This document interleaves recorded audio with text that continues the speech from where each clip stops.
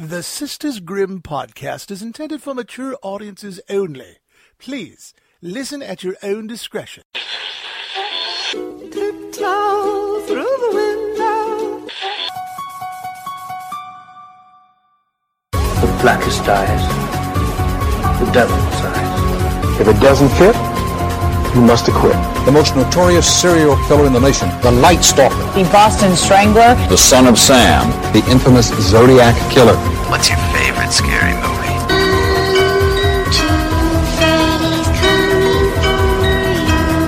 Hi, I'm Chucky. Wanna play? Get away from her, you bitch!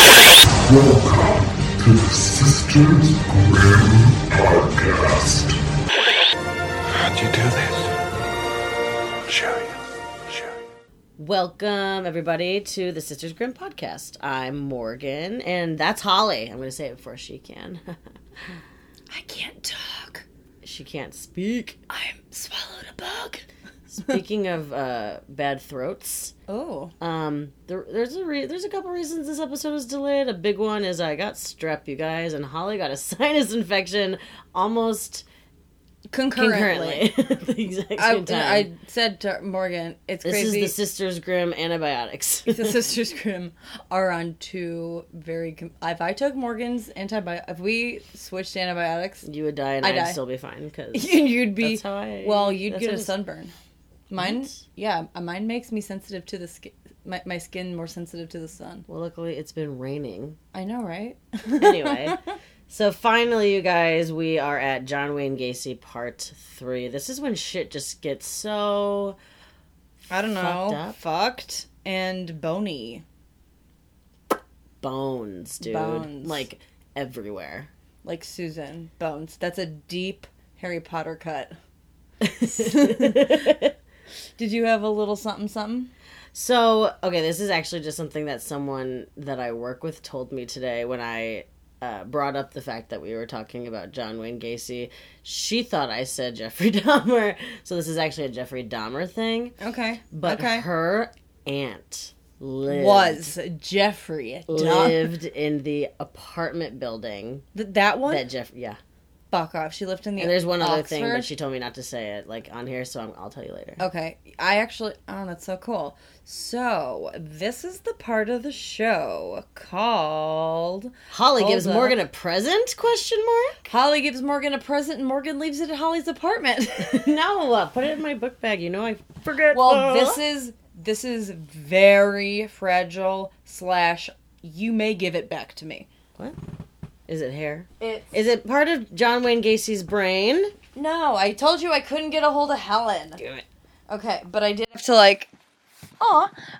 but you have to be careful. But yeah, no, the theme. Don't let the paper, throw me off because it says it's Ted Theodore Bundy. Robert Bundy. No, I was just trying to make it true crimey cute. for a pic. Oh, did you already take the pics? Well, I took a pic of... How do I open those? Here, let me get it for you. This Thank is you. really good podcasting. This is very visual, everyone. I'm opening a very lime green gift that Holly wrapped stupidly. No, I made the bag, bitch. That is how cheap Holly is. No, that's how resourceful I am. Okay, so open this part carefully and as far away from the mic as possible. Girl. I know, right? As far away from the mic as possible. Oh, I see what you're saying. And everyone is hearing all the crinkle. Be careful. How small is this? Well. Ew, is this real? Yeah.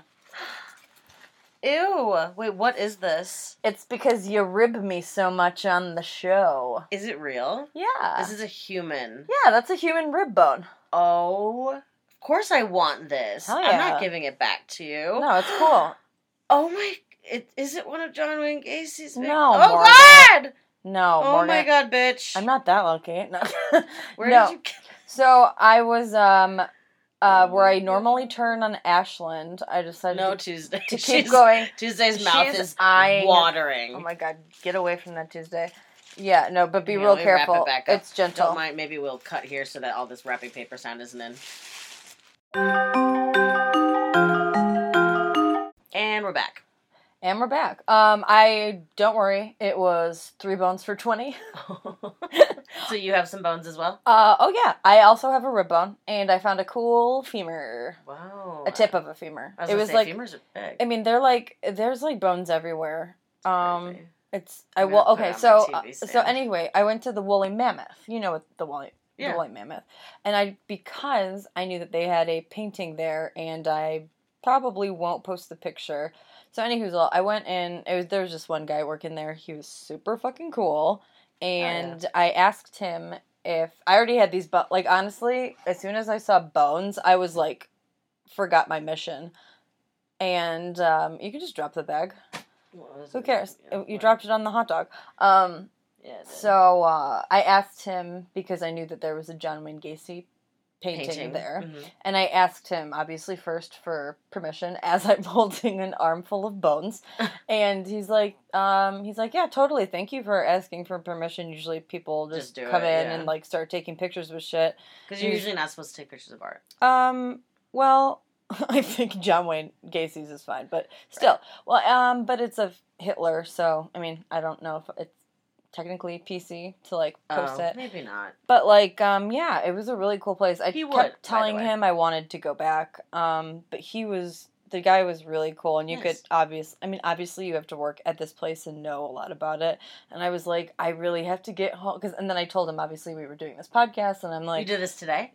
Yeah, I did this literally after work. Like, you just bought bones and... Yeah, no, that's what I do now, guys. Weird painting. Cool. No, that's a dope Wednesday. Dude, my obsession went from scrapbooking to buying bones. Love it. In the span of 4 years. No, oh my god, we have to go back. It's so fucking cool.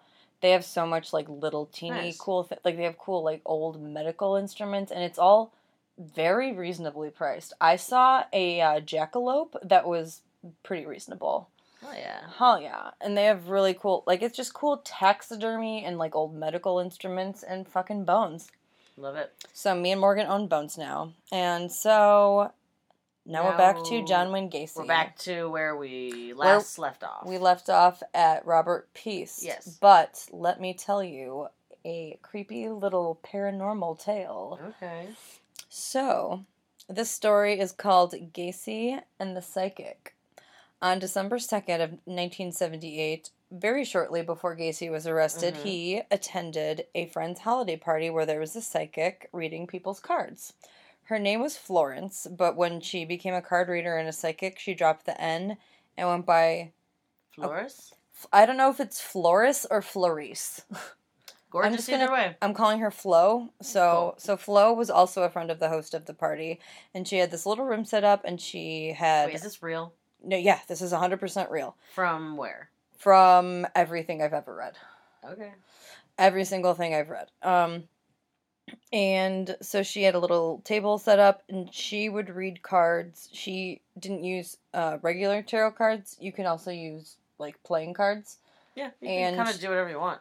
You could just fucking write some shit down on a piece of rocks, paper. Dude. Yeah, just throw rocks at people. So, anywho, obviously the second he walked in the room, she felt like... the most, like... yucky. Ominous. Just yucky. Yeah. I mean, people who are so... I mean, believe... Whatever you believe in. I do believe that there are people who are more in tune to that, and if, like, that's something you're very sensitive of, obviously you're going to feel it a lot. Mm-hmm. And she felt it throughout his entire reading. She's super open, so she feels everything. Yes, and she was locally known for being incredibly accurate. Cool. So, like obviously, like, people would have parties and invite her over, and so she was, she did the typical, shuffled it 3 times, and she said he slapped it down on the table and, like, tried making as much direct eye contact with her as possible to creep her out. Yuck. And then he cut it 3 times, and so then she starts drawing, and as she draws the card, she starts explaining them, and the reading was a very negative one. I can imagine. To the point where there were things that she fucking bullshitted most of it because it was scaring her so much, and she was afraid that, like, he would kill her because she felt she was finding out something really ominous. So things started getting really creepy when she drew the Ace of Hearts, which was surrounded by jacks that were separated by spades. Obviously, the Ace of Hearts was Gacy. The jacks were all the boys, and the spades represented the shovels that buried their graves. Whoa. Yeah. She got even worse when she drew an inverted ace of spades, aka an upside-down shovel, and it represents danger and tragedy. She started getting really worried about all these young men that she kept seeing in Gacy's life, and she asked him if he had any boyfriends, and he obviously was, like, crazy and, like, I'm not gay, and she's like, okay. And so she, like, started talking about a woman, and he's like, no, there's no women in my home either. So finishes the reading, and she's like, thank fucking God that guy is gone. She finishes the party, she does some other readings. She talks a little bit to the hostess and was like, hey, that John Wayne Gacy guy is kind of weird. And the friend was like, no, he's a great guy, you know? He's a stand-up citizen. And she's like, okay. All right, cool. Okay, bye. And as she was driving home, she got so sick that she pulled over and threw up. Oh my God. Yeah. She kept having nightmares of young boys' faces in distress and kept seeing skinny young men standing in a graveyard. She tried meditation, but nothing made her feel better. A few days after Robert disappeared, her friend who had thrown the party called Flo and told her that Gacy wanted a more depth reading because the cops were harassing him and he wanted Flo's advice. And he was really pulling at straws, obviously, at this point. Yeah. But Flo is really fucking good. She told her friend, hell to the fuck no. Good for her. Yeah, she's like, that's gonna be a strong no for me, dog. Yeah. She's like, don't give him any of my fucking contact information. No. But he tried getting in contact with her until the day he was arrested. Oh my God. Well, he did a lot of weird shit before he was arrested. Yeah, he was that brought a little tear to my eye. Yeah. The seeing skinny boys in graves, and how terrifying would that to be carrying that with you? Like, she carried all of this. That's what happens when you're that open, is it can come into your life. Exactly. Like, if it's I wonder negative if she shit, felt anything when he died. I hope it made her feel better. Yeah, honestly, that's what I'm saying. I hope it made her feel really good. Yeah. So, everyone was so shocked, obviously, that Gacy was capable of doing these atrocities, but not Florence. Well, duh. I mean, Floris. Flo, she knew, because she had been hiding the secret of, like, actual meaning of his car reading was that he was a violent child molester and killer. And she was too afraid to tell anyone that. That makes sense. I mean, especially, like, yeah, you don't want to say that to, like, a group of people who are his friends. Especially on Christmas. Yeah, it's not, like, really what you want to say. Well, and I think she she also kind of tried starting to talk to her friend about how she thought Gacy was weird, and her friend obviously was like, no, shut he's it great. down, yeah. So she's like, okay, well, you're clearly not the one to talk to about this. Florist never used those cards ever again. Ooh, I bet you she burnt them. I would. So, okay. Also, That's I read in this article that answered a question that I had been searching for a very long time, which was, what happened to John's dog after he was arrested? Because in books I read, they talk about John's dog, like how he's barking and how they let him out. So I found out the dog's name was Patches. He was a Lhasa Apso. And that dog saw some shit. Towards the end, Patches started to whine a lot and wouldn't go anywhere near John. And once he realized he was most likely going to be arrested, he gave Patches to a neighbor. The first time that the neighbors let Patches out to go out, like outside to go to the bathroom after Gacy had left, Patches bolted out of the door and was never seen again. Wow. I really hope just Patches found a better life for himself. Me too, man. Like, or at least like a hot dog girl. I've been in that neighborhood, I'd be like, still too close. Because it's a very small neighborhood. Well, fuck. Alright, so... Yeah. So, yeah, that was a little... So, okay, so Robert Piest was the friend of Flo's friend. Is that how that all came together? No. No. No, it was Gacy's friend was throwing a holiday party, and her friend Flo was there as a guest / card reader. Right. So we last left off with the murder of Piest, as we know. and when they found his body-ish. Yeah, so, like we discussed, this was Gacy's biggest mistake, because not only did he take him somewhere public, he took him somewhere public where people knew him. And he also had a lot of shit going on that night. Yeah. Like, he planned horribly. He's stupid. He's a stupid. So when the police questioned Gacy about whether or not he left with Robert, because Gacy was immediately questioned. Oh, yeah, 100%. Hot dogs. He claimed that he talked to 2 boys. One of them might have been Peace, but he didn't leave with any of them, and he definitely didn't offer any of them work. Right. Lies. Big he also lies. said that he would be more than happy to go down to the police station for questioning, but that at that time he couldn't because his uncle had just died. Yeah, no, literally, yeah. So what's fucking crazy is he kills Peace. He gets a call from a friend. Do you have that too? Wait, a call from a friend. Yeah, the call from he misses a business. He missed a business meeting because he was killing Robert Price, yeah. And then after that, he got the phone call about his Uncle Harold. Yeah. Yeah. And so, okay. So then that happened, and the police were like, okay, well, we still need you to, like, come in, so come in. And so then later, like, that night, or, like, I guess the next morning, because it was 3:20 a.m. when Gacy showed up at the police station, he was covered in mud. He looked all fucked up and disheveled, and they were like, what the fuck happened to you, dude? He's like, oh, I just got in a car accident. Yeah. He did. See. So. Kind of. That bought him some more time. They were kind of like, okay, you know, go home and, like... Well, yeah, they're like, obviously the lieutenant has gone home. It's fucking 3, you dumb idiot. So he goes home. But obviously the next day he's questioned, and he continues to deny any involvement in Robert's disappearance. He also denied ever even, like, talking to him or offering him work again. When the police asked why he had left the pharmacy and then later came back, because he left and then he came back around, like, 8 p.m. Yeah, because he left something there. Yeah. Is that in reference to that? He had left something there, but he claimed that like one of the workers there, whose name was Phil Torf, had called him to say that he had left his, like, pocketbook or something? his, like, day planner or something weird like that, because people used to have day planners back in the day. But when the police asked Torf about this, he said that he never called him about it. Oh, fuck. Yeah.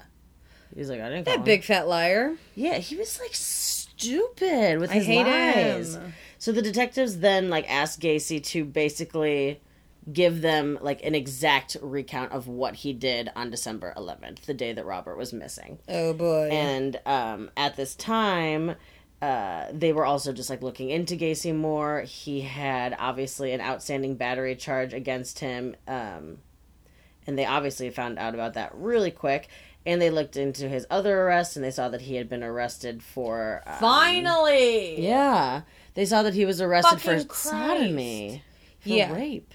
Fucking, yeah. Yeah, Des in Iowa. Plains police. There are going to be some times I probably say at some point, like, dum-dum police. Know that I'm probably referring exclusively to Chicago. The Des Plains police crush. They're kind of with it. Chicago, like, they had encounters with Gacy and were just like, fuck yeah, it. they would have never done anything because they would have never put together that his murders were all from one person. Yeah, Kozenchek was like, because that's Team what Chicago. That's what Chicago does.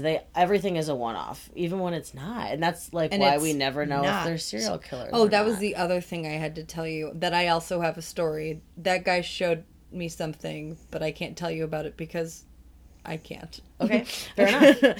Fair enough. Okay, so blah blah blah blah. So on December 13th, a judge ordered a search of Gacy's home because of all of this, like, all of this weirdness, people saying that they saw him with him, and then he had like all of these arrests like on him. They were like, yeah, your house is getting searched. So the warrant was to look for Robert stuff? Anything that could find Robert. Any like way that they would know he was there. So to explain search warrants, like, for instance, there has to be a rhyme or reason why it can't just be like, we want to look at your house. It has to be like, we are looking for this, because the first and the second one are for different things. Yeah, so like, for example, say they're trying to find your keys, they can only look in your house where a keys would be. But if it and Robert and that's the thing, is it could be anywhere if you're hiding it. Could be in your toilet Well, bowl. but you can only look in like places that you can't go searching, because that's when obviously things get into the gray area and things get nasty. So what they did find, because they didn't find much that had anything to do with Robert in the first search, so nothing was able to be arrested upon. They did find a lot of like ropes, handcuffs, stuff that he was just like, I'm just into BDSM. He's like, I just like BDSM, fuck off. They also found John Sink's ring. Yeah. The one with his initials, JAS, on it. Mm-hmm. They found really small clothes that they were like, this wouldn't fit this guy. And they also found a lot of driver's license, which you'd think initially they would be like, okay, this is very weird that you have all these driver's licenses. Also, you'd think they'd be like, hey, this kid missing. Hey, this kid missing. Well, yeah, but that's the thing, is they were all Chicago cases. I know. Because only the last 5 were Des Plaines. So, okay. They also found a 6mm pistol, and they found a receipt from the pharmacy where Robert Piest was last seen. Yes, because Robert Piest was last seen wearing a bright blue parka that he had lent to his friend Kim, who worked there, because Kim worked by the register. Yeah. And it got cold, and she was like, hey Robert, because they used to date a little bit, and she was like, hey Robert, can I like borrow your coat? And he was like, yeah, bitch. And she had some of her own personal images, like photos developed, and so she didn't need a receipt, and so she was like, well fuck, I don't need it because I'm not a customer, and so she just balled it up and put it in his pocket, and Gacy just threw it into the garbage can. Get there. So at this time, they didn't, like I said, have any real evidence towards Robert other than obviously that receipt. Yeah. But they, at that time, didn't know that receipt was Robert's. They just knew it was a receipt from that place. Killer, totally. So, John liked, Pina coladas? Go back, blah, blah, rewind. They didn't have any evidence, blah, blah. Okay, cool. So all they really had at this point was witness testimony. And they weren't able to arrest him, but this is when they start setting up all of the surveillance teams. Oh yeah, all those, and he gets so freaked out. Follow him for the next, what is it, like 10 days? Yeah. Like almost 2 weeks. This is when he goes and visits his lawyer, Amarante, and a lot happens in this time. When he tries getting like protection orders so that they back off. Well, yeah, I'm going to get to all of that. What? I'm just saying. So, John liked to fuck with the surveillance teams. He would often, like, taunt them, but then he also, like, wanted to be friends with all of them. But he would, like, fuck with them because they would follow him at all times of the day. So if he was driving, he was like, they're not going to arrest me for, like, blowing a stop sign. They're not going to arrest me for blowing all these green lights. And so they were, like, he would just speed away from them, and then they would lose him because that's what he was trying to do. Because he's a fucking dickwad. Yeah. And, but like I said, he also was like buddy with them, and he was like they would go out a good on old steak Midwestern dinners. boy, and he would offer them in for like fucking like breakfast. I don't know, but he's a fucking sociopath. That's his tendency of not realizing the gravity of the situation. He just sees them as other people in his world. He doesn't understand. He doesn't realize like, oh, if I hang out with these guys too much, like, because when Amarante found out, he was like, wait, huh? Yeah. He's like, maybe don't invite them into your home. Stop doing that. You know that time you told me how you... Yeah, like, it's right. So stupid. So around this time, Michael Rossi, who we know, a PDM employee, he reached out to the police, and he started talking to them about the disappearance of his friend Gregory Godzik. Yeah. Also, this is the time, around this exact same time, this day, basically, because this all happened in the matter of a few days. They traced the ring to John Sink, who was a missing boy.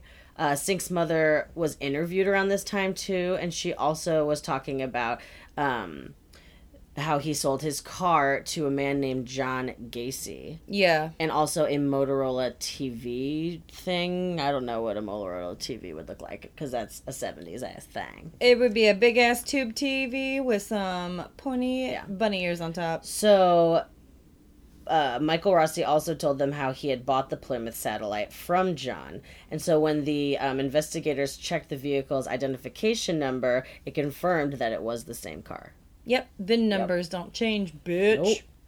Nope. So Gacy's own car was an Oldsmobile, and that was also examined extensively, as were a lot of his PDM trucks as well. Oh yeah, totally. While searching the trunk of the car, investigators discovered fibers which looked like human hair. Ew. They also had brought in 2 German Shepherd search dogs to search the car and for any sign of Robert Peast. So they were only searching for Robert Peast solely. At this time. At these dogs in this specific time. Okay. One of the dogs went to the passenger side of the car and laid down. The dog's handler explained that this is what is called a death reaction, which means that Peast's body had been in the car, but he was not alive. Oh my god. Dogs are smart. They can... Dude, it's insane. What if the dog was he whispered to his one of the cops, and the dog was like, "Hey, come over here for a second. I know we're looking for Peast, but I smell 5 other guys. Yes, there's a lot of dead dudes. I only wanted to tell you first because we're partners, right? This is a Turner and Hooch situation." Right. So Michael Rossi, like I said, he continues to be interviewed and questioned by the police because he comes forward with all this information. During his second interview, he explains to the detectives that during the time of the summer of 1977, Gacy had him and other boys spreading 10 bags of lime in his crawl space. Yeah, and they were this is when they start hearing about the crawl space stuff. And That's how when the police weird get turned it on is. to this. Well, they're just like, what? Because of the way he dug them, right? Mm-hmm. Mm-hmm. We'll get into that. So Gacy is starting to get very unnerved by the constant surveillance. Anyone would. He started going to a psychic. And she was like, "Nah, bitch." He was also drinking a lot and looking like a real bag of shit, is what everyone was saying. Oh, and everything I read, they described him they're like he was all 100% jowls. He was like a maniac. He looked like that one character, you know what I'm talking about, the King Gungan in the first Star Wars. So around this time when he's being all fucking crazy, he invites some of the surveillance guys out to breakfast. During this time, he has the infamous statement where he says... He's talking about his life to them, about his wives, about his job, and about how sometimes he dresses up as a clown. And he says to them, clowns can get away with murder. Yeah. You know what you don't say to cops? You know what sounds dumb when you are being investigated for murder? It's telling people you're a cop and then being like, no one thinks cops kill people. Pee-pee. No one kills pee-pee with cops. So the same day that Michael Rossi was interviewed about laying the lime and all of that, and this was December 18th now, Gacy was also, this is when he started filing that civil lawsuit against the Des Plaines police. Yes. To the tune of $750,000. Ay. He is such a fucking loser. Him and Amarante really needed that money. Yeah, for sure. So the civil suit was obviously to stop this surveillance on him indefinitely. And then the next morning, December 19th, the suit was filed, but this is also the same day that Gacy... Oh, so on this day, Gacy again invited some of the surveillance detectives into his home, this time for lunch. One of them slipped off to use the bathroom. I'm doing air quotes, only Holly can see that. To use the bathroom, but really he was actually trying to find that Motorola TV and trying to get the... trying to get the serial number off of it to see if it was that. But instead, when he was in the bathroom, he started smelling rotting, what he could only think was just decaying corpses. He had some sort of background in knowing what dead bodies smelled like, and he's like, it smells like that. The heat was on. Which it was not the day that the house was searched initially. Oh. Which is why they did not smell anything that day. Because this was all happening in December in Chicago. Oh, yeah. Where it's always 30 or under. Well, the victim's search had to pause at one point because it was so fucking cold and the ground was you can't get frozen. In there. Yeah. With this search, or because it was in January and stuff when it was, this is not a good time. Yeah, this was a bad December for this to happen. Yeah, you don't want to be digging. So the smell The police who like I said, they didn't obviously smell that. Michael Rossi was interviewed now for a third time on December 20th, which is my birthday. He was asked, yes, bitch. He was asked, like, straight up, like, if John did kill Robert Peast, do you have any idea where he would be, where he would have put his body, where he would have left it? And he instantly said, oh, the crawl space. He definitely would have put it in the crawl space. Whoa, did Rossi knew? Yeah. He knew? So, I mean, he helped make it. But, I mean, they didn't know when they were doing it, but I'm sure he knows now. But he didn't, like, Gacy didn't confide in him, like, hey, they're deados down there. Not yet. Okay. So, David Cram, who was another one of Gacy's victims that he didn't actually kill, but he did rape, was also questioned on the same day that Michael Rossi was, and he was one of the people who Gacy had also had down in the crawl space digging. Yeah. He explained to the detectives that he would dig trenches that John wanted to be 2 feet wide, 2 feet deep, and 6 feet long. Which is the size kind of like a person of a body. A grave. Yeah, kind of like a body. Literally, they were digging graves. So later that night... How much fucking water your basement be getting, Gacy? So later that night, so this is still the 20th of December... Later that night, Gacy. Gacy. He was in the JC's. It's hard, you guys. Gacy drove to his lawyer's house for a meeting that they had just had set up, basically just to talk about the lawsuit that they were filing. Oh, and he was hella late and came in hammered, drunk, and asked for more booze. And drank it down in one big ol' and they gave him a bunch gulp. of whiskey. He picked up the Daily Herald, which was sitting on the desk of his lawyer, Amarante. And he picked it up. He pointed to the front page, which was featuring an article about the disappearance of Robert Peast. And Gacy said, "This boy is dead. He's in a river." Yep. Or he was like, "Wasn't me." It was me. Me. He was like, "It was me. It was me." And then Gacy just continues to confess. Oh yeah, into the early morning. Until he eventually passes out because he's so fucking hammered. He literally passes out in the middle of his conversation. All these kids. And when I was reading Amarante's book, he's like, he literally passed out in the middle of speech. Yeah. And he was just rambling. Like, he would say, he's like, yeah, I would, like, wake up and there'd be, like, bodies everywhere. And I'd be like, whoa. And he saw it all as a nuisance. It's just super gross. Yeah, I mean, ugh. That's the whole thing. That's Some the of whole the things psychology he says thing. just grossed me out so bad. Because he's not okay. So that morning, Amarante and then Stevens was his other lawyer. Yeah, that was the other they were, lawyer. like, working together. They set up, like, a psychiatric appointment for him. But as soon as Gacy woke up, he was like, nope, I have to go. Almost as if he knew that it was his last free day on Earth. It was his last day on Earth as a free man. Oh boy, I wonder if that's the day he got rid of Peckers? What was the name of the dog? Patches? Patches. Okay, so when he left, he drove to a Shell station to fill his car up, obviously. He was driving a rental, because his car was being searched for bodies. Yeah, no, his car was...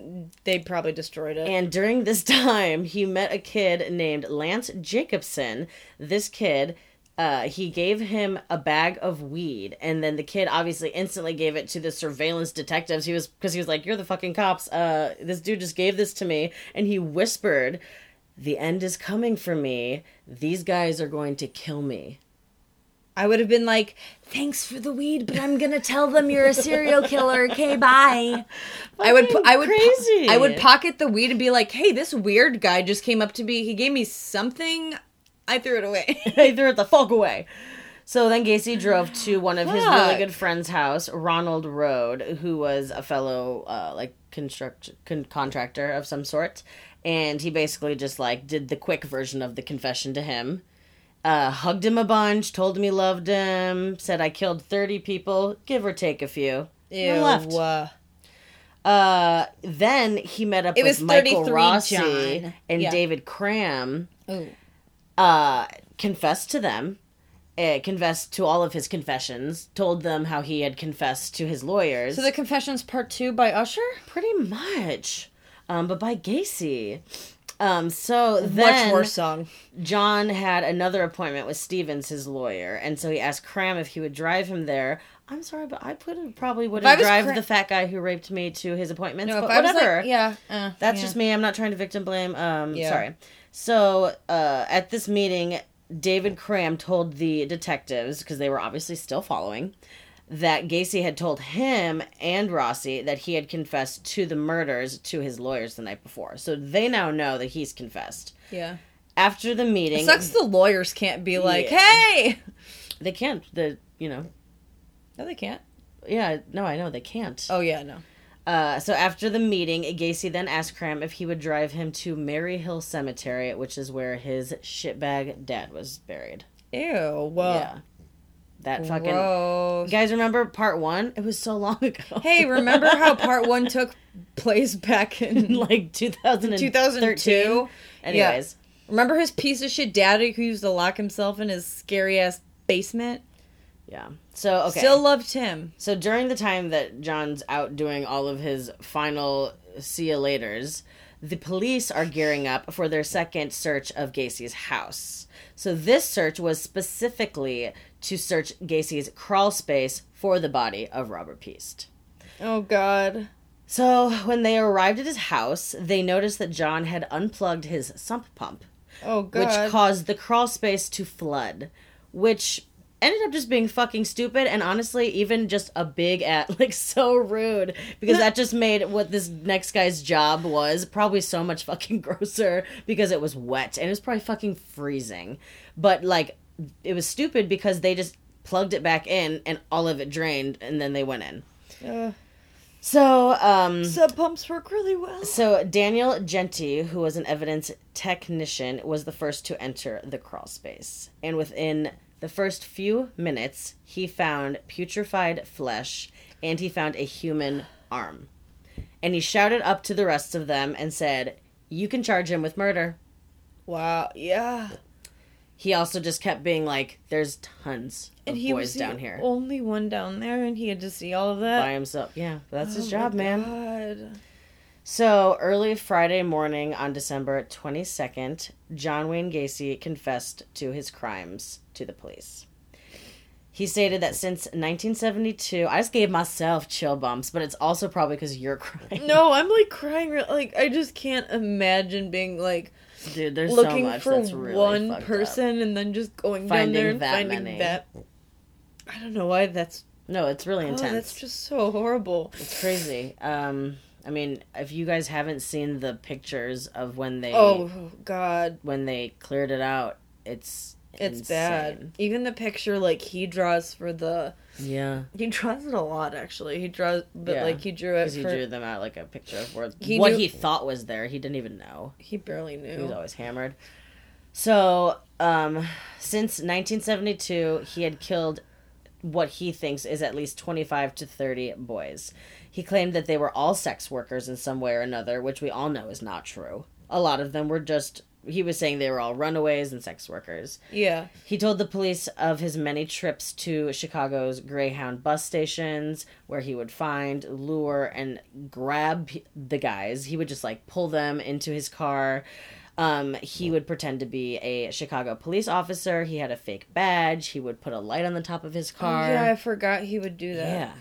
But more often than not, he just said he would offer them sex and jobs, and they would just come with him. Yeah, a lot of, he would pick, he went to Cabrini Green, and there's a place called Bughouse Square there, and just in that area, and he would pick up dudes, during his cruising years. Mm-hmm. But I don't think he killed, he didn't kill all of them. Yeah. But, man. He then explained to them how he would torture the boys. He told them how he would, do the handcuff trick, how he would handcuff them and then strangle them. He would stuff clothes down their throats so they wouldn't scream. And then they would choke on them. He said that sometimes he would sit and watch the boys convulse slowly for hours until they finally died. I also read that he would put the cloth down their throat because he learned that death juices would start coming out of their orifices. So that's why he didn't have an accomplice. He put the fucking rags down people's throats. He also talked about doubles nights, as he called them, which is when he would kill two boys and put them in the same grave. He said that he would keep the bodies under his bed for like 24 hours after killing them, which is so fucked up. Yeah, he liked sleeping next to him, too. Yeah, and then he would put them in the crawl space. He talked about how he had planned to pour concrete into the crawl space, but never got to it. Oh my God, the worst thing to not get around to. He talked about how the 5 final victims were all thrown into the Des Plaines River off of I-55 because the crawl space was too full. He was planning on maybe putting them in the attic for a second, but he just decided, no, I'm just going to dump them. So then Gacy goes on to explain why he was so muddy and disheveled the night that he showed up at the police station at 3:20 in the morning. That night, the reason he had gotten in a car accident was because he was on his way home from dumping Robert Piest's body into the Des Plaines River. That night. So the night that he was questioned, he had his body. I mean, I know he had most of their bodies. The first time the cops went into his house, Robert was in the attic. And was alive, right? No, he was dead. Oh, okay. But I did read that some of the victims were buried alive. I believe it. So 29 bodies were originally discovered in John's home. Most were buried in the crawl space. There was one buried under the dining room floor. John Butkovich's body was buried beneath the concrete floor of John Wayne Gacy's garage. That double concrete situation. Another victim was found buried in a pit wrapped in plastic bags in, like, his property. John's house was demolished April of 1979. There were 3 bodies that were initially found in the Des Plaines River, but also in April of 1979 is when they finally found Robert Piest's body, which was discovered in the river. In Morris. Some shit. He was in the lock they were all technically found in Morris. Yeah. In the, like, lock mechanism of the locks and dams, which, if you remember from last episode, we went into locks and dams, like, I don't know. Real hard. Like, we don't need to get back there, but... No. So that was the confession, and now we're gonna get to the fucking that piece of shit. It's almost like that could have been its own episode. It almost does. I went through it, but you guys were gonna make this a nice longie for you instead. Yeah, no, we're gonna give it a good one for you. Yeah. Wait, so fuck, I was gonna say something, but you're like really crying. Do you need a second? I need a second. We're gonna take like a little break. Fuck. I stopped crying. We had a break. I had a little moment there. So now we move on to the trial. Also, one thing that we have failed to mention, John Wayne Gacy was only 37 fucking years old when all of this happened. It's mind-blowing because he looks 1,000. Almost 60. He looks like he's in his 50s. He's an old-looking man. I'm like, this man cannot be 7 years older than me. There is no way. Also, he was only 5'8". Really? He was a young, much shorter man than I thought. Pretty short. 5'8". I mean, it's not like tiny, but like it's short for a man. I feel like for serial killer standards, usually serial killers are pretty big. Yeah, I mean, Edward Kemper was like a he was like 6'8". He was like a. But I mean, like Jeffrey Dahmer was like 6'3". Why do you know Ted the Bundy height was of so many serial killers? Because I look at it once and I remember it forever. Okay, that's an interesting type of savant. Yeah, I know the actual heights, whatever. So, now that we get into the trial, Gacy's defense lawyer was Sam Amarante and Robert Mata, and then they had some other, like, side guys. I don't know what they're called. Assistant attorneys. And one of the prosecutors for the state was Terry Sullivan, and both Amarante and Terry Sullivan have written books, and Sam actually used to work for the state before he started his own private business and kind of switched sides, so to speak. Mm-hmm. And in Sam's book, he speaks kindly of Terry, but I don't get that same level of kindness from Terry as he talks about Amarante. So I feel like there was maybe some contention there, which I guess I would understand. I mean, it's weird. It's like you're kind of like versus each other because you're like arguing with one another because like there's all that like objection or like fuck off, or all those other things. All this stuff. Dun dun, this is where we'll put in the... Yeah, that's where we'll put in our stinger. So, like you were talking about the night before he was arrested, he went there the night before he was arrested, right?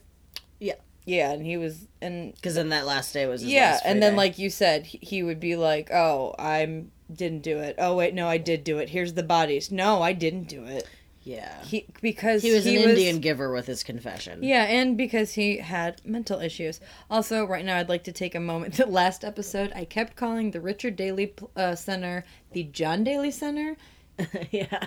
John Daley is as a golfer, and and then there's also a John Daley who's a comedian. It's Richard Daley, not the John. Richard Daley Center. Richard Daley Center. So, on December 29th, 1978, Gacy had his scheduled arraignment at the Des Plaines Civic Center. I meant Des Plaines. Fuck! Des Plaines. Des Plaines. And it was surrounded by armed police and police that were in plain clothes. They really fucking thought like someone was gonna break in, do some shit. So after waiting, the judge finally announced that Gacy was refusing to leave his room at Cermak Hospital for fear of his safety. The judge was like, I get it. I'm sure there's plenty of people in the community who would love to serve up some Dexter-style vigilante justice towards this motherfucker. But although John was never officially threatened, the police did receive several religious tracts and letters from, like Morgan said before, air quotes that only Morgan can see, got letters from God. Yeah. Yeah. And they also got a note saying that spaceships should stop dropping people like him off at Earth. Ugh. Always. Don't you hate getting letters from those people? Don't you hate those people? The writer of this book put in little things, like, he made fun of the treasures chest in Boys Town. Like, fuck you. Some places have, buckets of dildos in the window. Get over it, you That is just Boys Town. I love it. I love free condoms. Fucking love it, bitch. So, I love getting free condoms at the local wig shop. Boysenberry. So, although Gacy had the right to be in court for his arraignment, as we all do, he did not have to be there in order for it to proceed, but Amarante had not been told that John wasn't coming, and he was super pissed and frantic, and he was trying to get the judge to reschedule, but the judge was like, no. No. He doesn't have to be here. You're here. Let's do this shit. So, let's rock and roll. Let's fucking rock and roll, bitch. So, Amarante was granted his petition for an order to have Gacy receive a psychiatric evaluation to determine whether or not he was mentally capable of understanding the charges against him and of assisting in his own defense.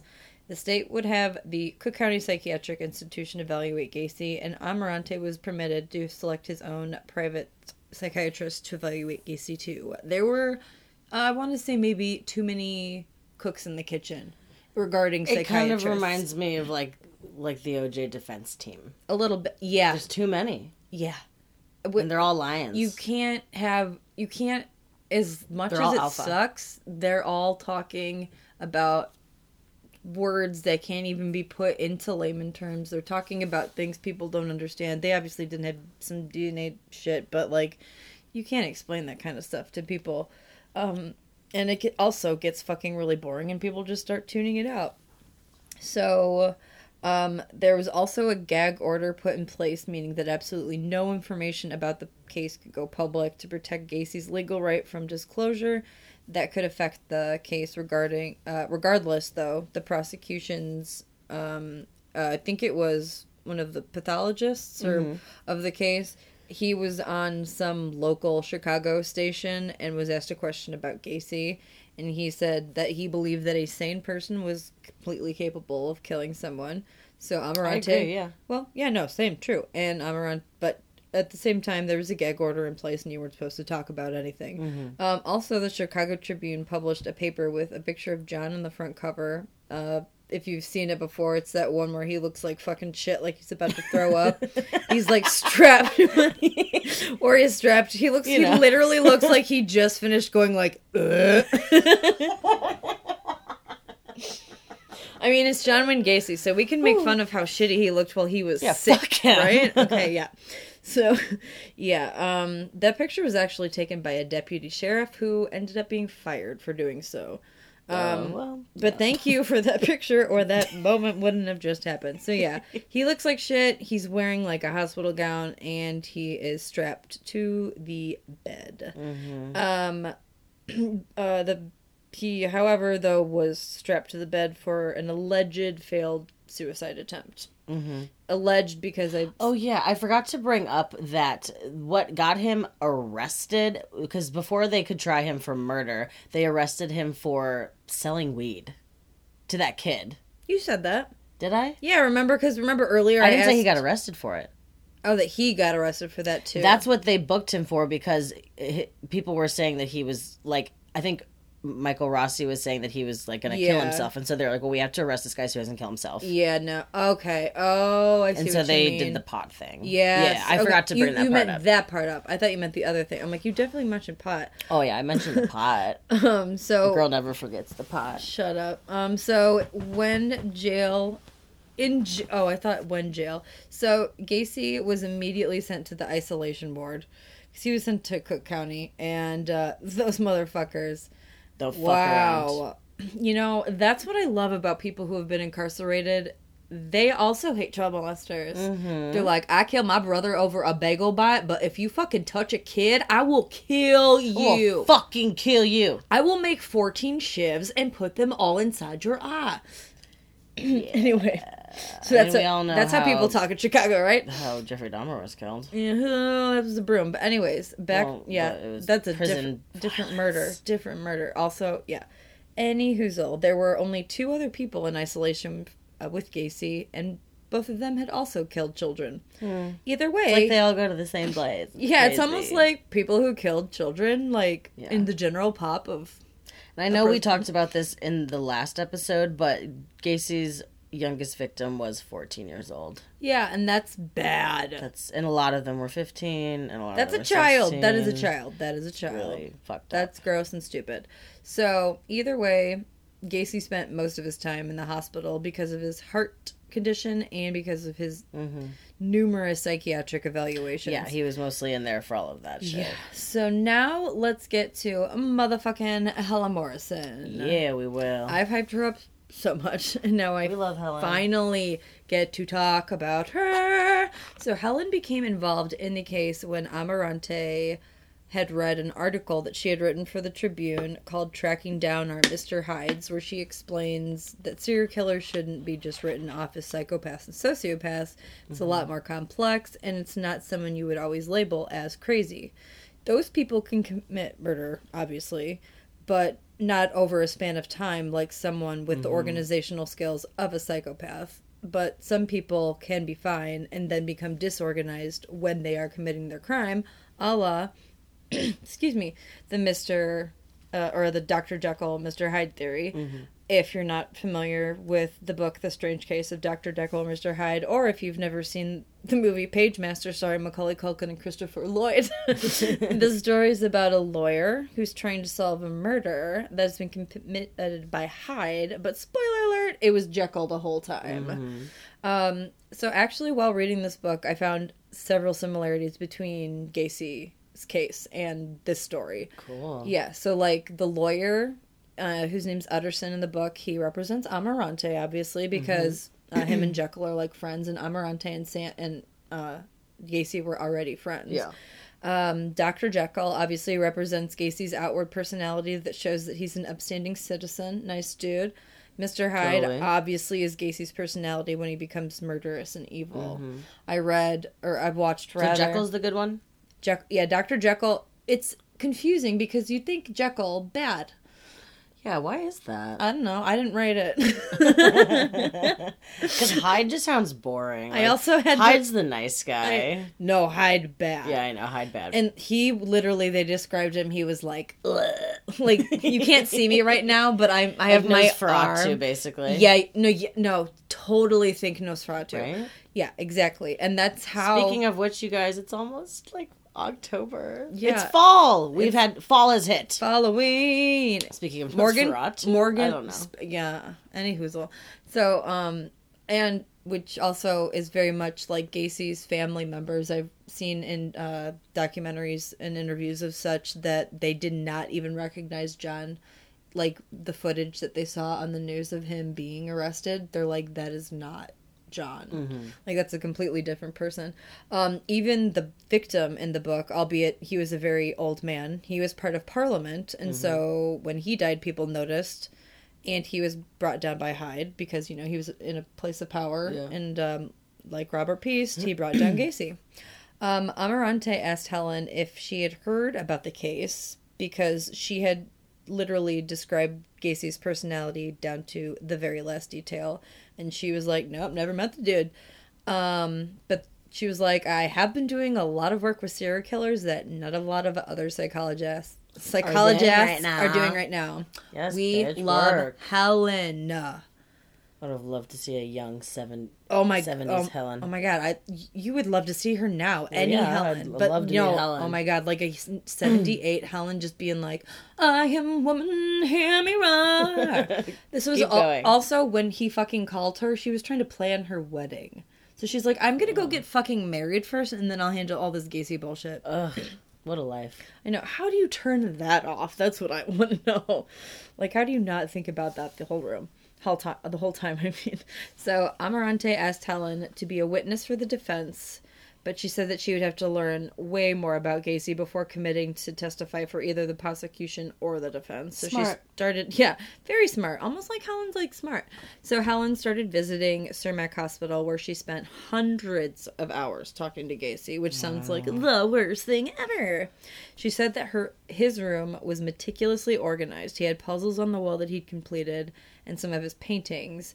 Speaking of his paintings, he said he liked painting because it was something to do. It was never meant, like, to be never like a passion. Yeah, he never meant for people to go ape shit over Pogo the Clown. And even when he painted, like, his Seven Dwarfs Hi-Ho painting, and Disney was like, no, we don't want to be associated with you. Yeah, bye. He stopped making them, and he was like, cool. He drew a bunch of, like, Cub stuff, too.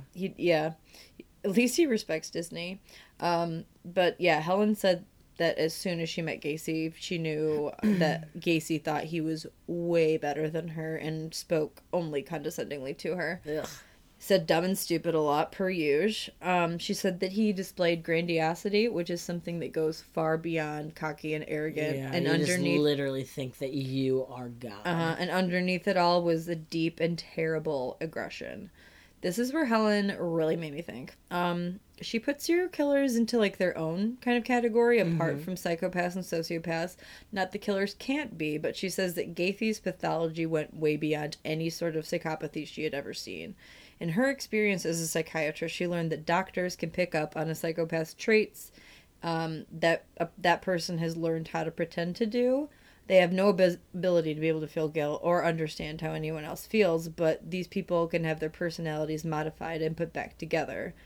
A serial killer's mind, like John's, however, is just little teeny fragments of pieces of a personality that can never be put back together, making them incurable. Wow. I believe it. Yeah. He talked about having multiple personality disorders, or multiple personalities, rather. John, was the John everyone knew and loved, but then he said he would sometimes become Jack, and Jack was the one responsible for the murders. Reading some of this stuff, I mean, a lot of killers there's a lot of to try to, like, get some of the fucking heat off of them. I mean, there's skepticism in everything he says. He's a fucking liar. How can you truly believe him? There's also a time, like, later in prison, he told one of his cellmates, like, that he looked up, like, how to get away with, the insanity thing. And it's like, you didn't get away with it, though, dum-dum. No, I'd be like, hey, you know how we in death row? That means you lost. You didn't get away with it. That means you lose, buddy. You lose. She talked to several of John's family members, becoming pretty close with them, and she was trying to just figure out as much as she possibly could about his childhood that would help her piece everything together for her final mental evaluation. She even went as far to go to Cabrini Green by herself at nighttime and go to Bughouse Square, a very dangerous area. Very Candyman, and I live for it. Yeah. Oh my god, I can't wait to watch Candyman. Okay, Morgan, calm down. Sorry. Boys are dying. Like I said, very dangerous area. Well, but she went there and she would talk to other street workers who may have seen Gacy And she talked to some of them who were like, yeah, we know Gacy. He's come by here. He offers people money. Mm-hmm. Sometimes they don't come back, but, that we're used to that happening. That's just what happens, yeah. So we'll come back to Helen a little later. So now you talked a little bit of the issue of Gacy's house. It had thoroughly been searched, and it was condemned. And Amarante filed a claim against the county for demolition of Gacy's house. But at that point, the case was going on for so fucking long and cost us so much money because he had to keep getting all of these fucking psychiatric evaluations because they were not coming back the way they wanted to. Also, his house was fucking little threads, because they had to tear up, because once you find a body in one place, you gotta check everywhere. Well, yeah, and then it got just fucking demolished. Yeah. Thank God. Who would want to live in that house? Nobody. Someone who lives on that land. That's true, but they don't. You never know what could still turn up. You can separate your mind from there. Yeah. I don't know. Yeah. So January 10th, 1979 is when Gacy finally graced the court with himself. Made time to get out of bed and stop being a big old phlebitis butt fuck. And Amarante entered an innocent plea for all of the murders in front of Judge Louis, or Lewis, if you're nasty, B. Girepo, who had also worked on the Richard Speck case. But not as a judge. Chicago boy. He ruled that Gacy could not be released on bond, something I agree with wholeheartedly. But he also agreed that Gacy needed to have psychiatric analysis. Absolutely. Mm-hmm. After months of trying to overturn different convictions, Gacy's legal team kind of threw in the cards and decided to enter a plea of innocence by means of insanity, aka the hardest trial to win. Mm-hmm. In the end, Gacy was indicted of 33 murders, and then it was time to select the jury. Amarante motioned for the trial to be relocated because of all the publicity, and the Cook County State's... They always do that, and it's it's not going to help. Everyone's heard about this. I know. This is a huge nationwide fucking story. Well, and what happens in this case, it'd be hard not to. Yeah. That might work in... The evidence is fucking overwhelming. Yeah. In other cases, that might work, but not in a case where it's 33 boys. In your basement. Yeah. And, yeah. So, let's see. Also, the Cook County State's attorney said that Chicago was large enough to get a fair pool of judges. I agree. You could. They only went to Rockford. It's only an hour and a half away. But he was hell-bent on getting Gacy sent to the electric chair. So after 13 months, 12 jurors were selected from Rockford, Illinois, like I said, about an hour and a half away. They were brought to Girepo's courtroom in the Cook County Criminal Courts building for the trial and were sequestered in a Chicago hotel the whole time. Mm-hmm. The prosecutors were Kunkel, Egan, and Sullivan. With all the time it took for Gacy to have his mental health status cleared, the state had to group all 33 of the murders into one trial because to do them separately would have cost thousands and thousands of tax dollars. Oh my God, yeah. Yeah. So... At some point you just have to kind of take what you can When get. it's 33 boys, it fucking sucks. It sucks because none of their families can feel any kind of real. Well, they were able to get it off their chest because the witnesses who took the stand were mostly psychiatrists and what are called life and death witnesses, which is a legal term, and it's whoever was the last person to see the victim alive, and also just other family members. This is when it's going to get a little sad. Amarante actually said, he's not a piece of he's kind of he's a piece of shit. He's a dickhead sometimes. Not the best. He's not the greatest, but he did say that one of the hardest things to do is having to cross-examine the family member of a victim, of someone that they 100% know killed their son. Absolutely. And they tried keeping their questions brief, but they still had to ask them hard questions. And there were obviously lots of tears in that courtroom, but unfortunately they still had a job to do, so they were a little more dutiful when it came to friends and acquaintances. So, when Donita Gannon walked through the doors of the courtroom, all eyes were on her as she took her spot on the witness stand. She was gorgeous, long, beautiful hair. Who was this? This is Donita Gannon. She was living with Timothy Rourke at the time. Okay. Amarante, in his book, says that he was very proud of what he was about to do, but said that no matter what anyone says, a murder trial is a war. And what he did, he had to do. And he had very little to put out in terms of seed of doubt into the jury's mind. So he kind of had to be a dickhead. So the well, you'll see. So the prosecution went first, and, they basically just asked basic names. They asked her name, how to spell it, what her relationship was with Timothy O'Rourke. And she told them that they shared an apartment together on Lawrence and Dover in Chicago. And that was the last place that she'd seen him, and she was the last person to see him alive. So then it was Amarante's turn to cross-examine Miss Gannon. So he asked and received the following answers and questions. He said, Miss Gannon, is it Miss or Mrs.? She said, Miss Gannon. How long has your name been Donita? And she started saying since, but Egan immediately was like, objection, objection, and then he's like, and Amarante was like, it's valid, I'm going somewhere. And the judge was like, I'll allow it. And he returned to questioning her, and he said, how long has your name been Donita? And she said, since March 1977. What was it before that? And she said, Don Genzon. And he said, Don? And she said, yes. And it took a little bit for the courtroom to absorb what they were hearing. It was, she was a 1979. Woman, right? Yeah, people were just... And trans people were misunderstood, grossly, to put it lightly. So, although this person was...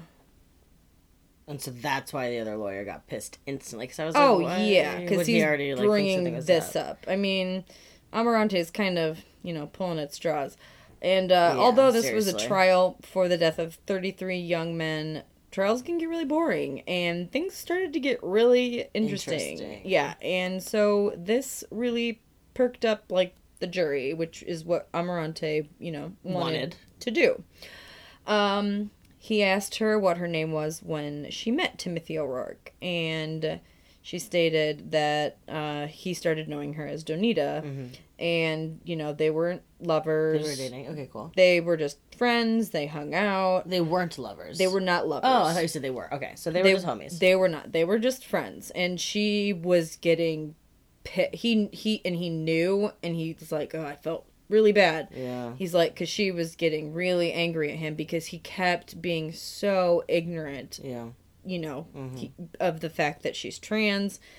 And, I mean, even as he wrote it, I'm like, this dude still doesn't get it. But he, it was kind of smart in a way, because... Anything that can make the jury look another way for even a second. Yeah. Not that it did help, because it didn't. Oh, but, what you just said gave me chills, Morgan. Because, they realize, black could be white, up could be down. You can't trust your original perception. He wasn't trying to embarrass her, and by any means. He was just trying to throw them off. He just needed to show how wrong an original perception of someone could be. But it's also a really shitty thing to do. Yeah. He considers that because Donita had not had sexual reassignment surgery, she wasn't really a woman, so he says that she lied on the stand. Whoa. And if you lie on the stand, then who knows what's credible. But in that case, fuck you, Amarante. Yeah, Donita's a woman, hear her roar. She's a girl. So Helen's job during her testimony was to give her opinion as a respected member of her field as to whether John was criminally insane at the time of his murders. But Helen said that there is a huge difference between what is considered legally insane and medically insane, because medically insane isn't technically even a thing. Insane is an archaic kind of word, not used in the mental health community. person with mental disorders could have, like, a cocktail of disorders that make them into, you know, the beautiful amalgam that they become. Everybody is different. There were several psychiatrists, like I said, testifying on Gacy's behalf, both for defense and the prosecution. And according to Helen, apparently it's a real boys' club, which I really picked up on when reading these books. And when they would talk about psychologists, they never talked about Helen. Yeah, she was a feisty girl. The rug, which she shouldn't. No, she's a fucking baller. Also, during, like, Jeffrey Rignall gave a reaccountment. He actually testified for the defense that he wasn't sane, because he said, and he actually threw up on the stand. He threw up on that table part. He was recounting while he was like going through that experience of being, you know, raped by John Wayne Gacy, which, you know, that draws quite a reaction from a jury. I never heard about that. Yeah, it was really, really bad. The diagnosis, like, ranged from literally schizophrenia to multiple personality disorder. And when Helen took the stand, Mata asked her what her diagnosis was of Gacy in terms of psychiatry. She said that in psychiatric terms, the diagnosis was mixed. John's brain was a very complex network of mental illnesses. He had primitive psychotic defense mechanisms, which is when your ego, like the decision-making part of your brain, like, detaches from reality. So in this case, causing Gacy to forget some of the murders. She said, like, he would go into this kind of state, like the Dr. Jekyll, Mr. Hyde thing. He went to the state it's where almost like euphoria. That's because the killing takes you to that takes place. You over. Yeah, it takes you to this place where you're not Such even a you. And then you snap out of it and you're like, what the fuck just happened? She also talked about the grandiosity along with significant feelings of inferiority, which usually are accompanied. And when these feelings built up inside of him, the anger was projected onto another person, in this case, all those young boys. And Gacy saw this person as an enemy who he had to protect himself from. He also said, or she rather, also said that John had hypochondriasis, which goes way beyond being a hypochondriac. Gacy would complain of having strokes, heart attacks, leukemia, and other ailments, and even though he didn't have them, he literally, like, he physically felt like he did. I've heard that you can do that. You can literally fake yourself into having... Yeah, like, you can have hysterical pregnancies. Yeah. You're crazy. That's crazy. Your body, your brain... That's why it's so fucking crazy. Brains are fucking crazy, dude. Dude, our bodies are insane. These bodies, man. To quote the Scientologist. She explained that John couldn't be responsible, for his actions because they were all made anatomically, meaning they were out of his control. So she was saying that he was insane. Again, in quotes. Yeah. She said that he was incapable of knowing the difference between right or wrongs at the time of his murder, which I did not know. But I don't think he was at the times of the kidnapping. I don't think he... Well, okay, this is how she explains it. Okay. So she explains it as, like, an autonomic response. And autonomic responses are, like, out of our physical control. Like, when you're nervous and your palms start to sweat. You're not telling your palms to sweat, but they do. When you get really nervous, your heart starts pounding. You're not telling your heart to do this. It's your nervous system telling you. Yeah, you almost wish you could tell it to stop, but you can't. Exactly. Yeah, it's crazy the things that make your heart race sometimes. Like, things that you would never think would. Exactly. And she talks about how Gacy had difficulty in maintaining object consistency, which meant that he didn't see others as separate individuals. He just saw them. Like, it was Gacy's life. Everyone else is just part of Gacy's life.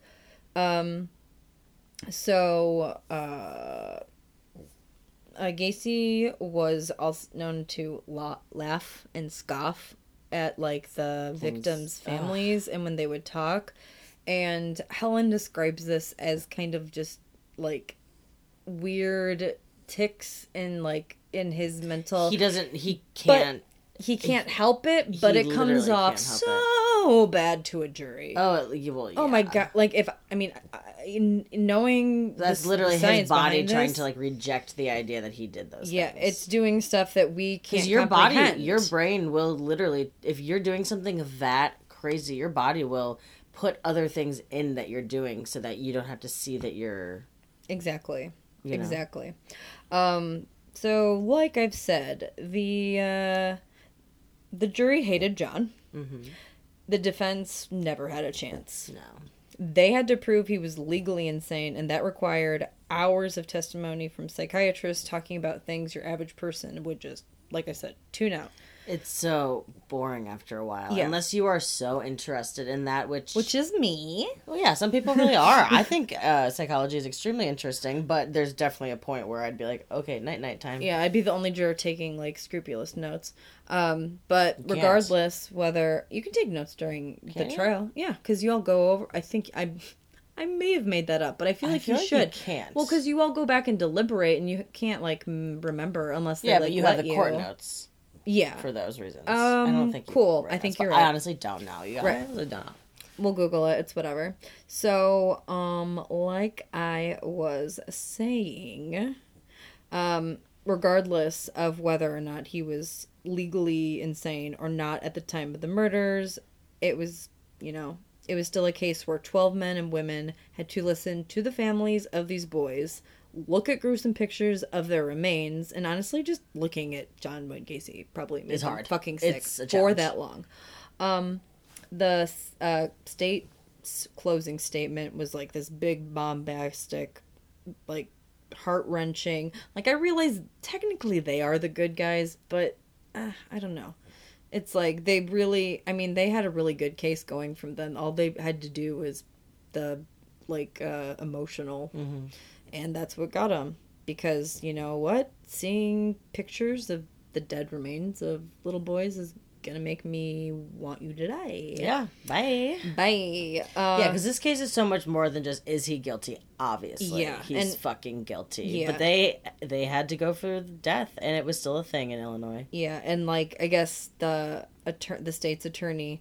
he said something about each boy, and then he would, slap this huge photograph of, his remains up on the butt. It was really crazy. So, it only took them 2 hours to find John Wayne Gacy guilty of all 33 counts of murder, along with 1 count of child molestation and 1 count of taking indecent liberties with a child in regard to Robert Peast's case. Mm-hmm.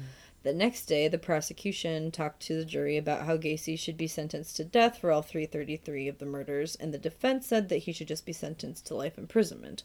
Obviously. They're like, you know what? Just fucking kill him. You know what? We're already... Bye. Let's not waste our fucking tax dollars on this dude. Terry, remember how we used to be friends? Sam's like, Terry, you don't send me flowers anymore. So during the sentencing phase, the jury came back with a verdict of a death sentence for 12 of the murders. Not sure why not all 33. Yeah, I don't know. I feel like 1 is enough, but I don't know. Maybe there were certain ones that they had to do certain... Maybe. Who knows? Who honestly knows? That many murders in one case?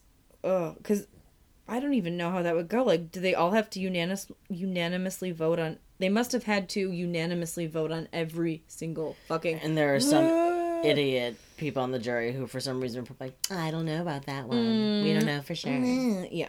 So,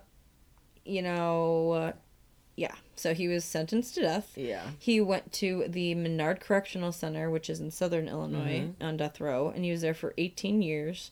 On March 9th, that's crazy. 1994. I know, I always thought he was in Stateville the whole time. I didn't realize that he was down in Menard. I just never realized he was on death row for almost 20 years. Yeah, I never realized he was on for that long, too. Wow. I didn't realize that I was alive when seems like he how was it still always alive. Is. Yeah. No one gets on death row and then literally dies the next day. I know. They live forever. That's how it and then they just die. Fucking Richard Ramirez just died of natural causes. Yeah, Jeffrey Dahmer died before he could be... Because wasn't he put to death? I don't remember. I honestly don't remember. I thought he was, but then... And he was on death row. No, because they were in Wisconsin. No, they were up in Wisconsin. Remember? They've never had it. No, that's crazy. we have the notes somewhere of what the information of. Yeah, it was a really long time ago when they had so many episodes. Okay, so on the 9th, he was moved from Menard to Stateville Correctional Center, which is in Crest Hill, which is outside of Joliet. He was allowed to have a picnic with his family where he ate his infamous last meal. Which we all know, girl. And it sounds super delish. Big old bowl of strawberries. A bunch of shrimp. Some bunch of KFC. I didn't realize you got to have a fucking picnic. Like, come on now. This, like, yeah. I'd be like... Didn't he have, like, a milkshake or something, You killed... Probably. Who knows? So, before he died, he met with a Catholic priest who read him his final rites to the execution chamber. Now I am going to read from the Time magazine from May 23rd of 1994. Hard copy. Hard copy, bought from eBay. Is that eBay? Ew, look how gross he looks. Yeah, he was 52 when he died. He looked pretty gross. Looks the same, man.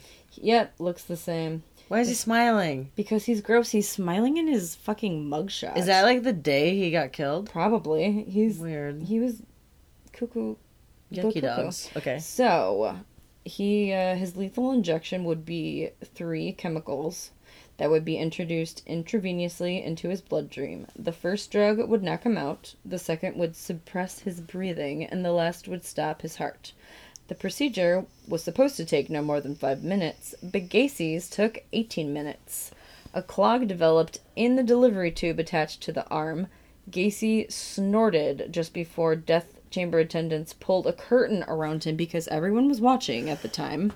Yeah, like in movies when they like have like the room of people watching. Like you think it's a movie trope, but no, that really happens. No, that really happens. You're allowed to watch people die.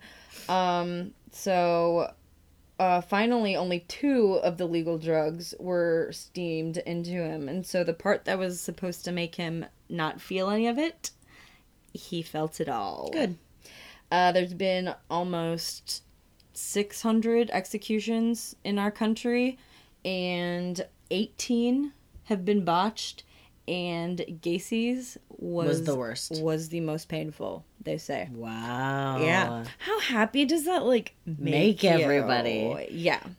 That's like, I mean, we have to try to find a way to put a bow on the fucked up life of John Wayne Gacy. Well, I mean, for Helen and for all of us, the story of Gacy doesn't end when he dies. True.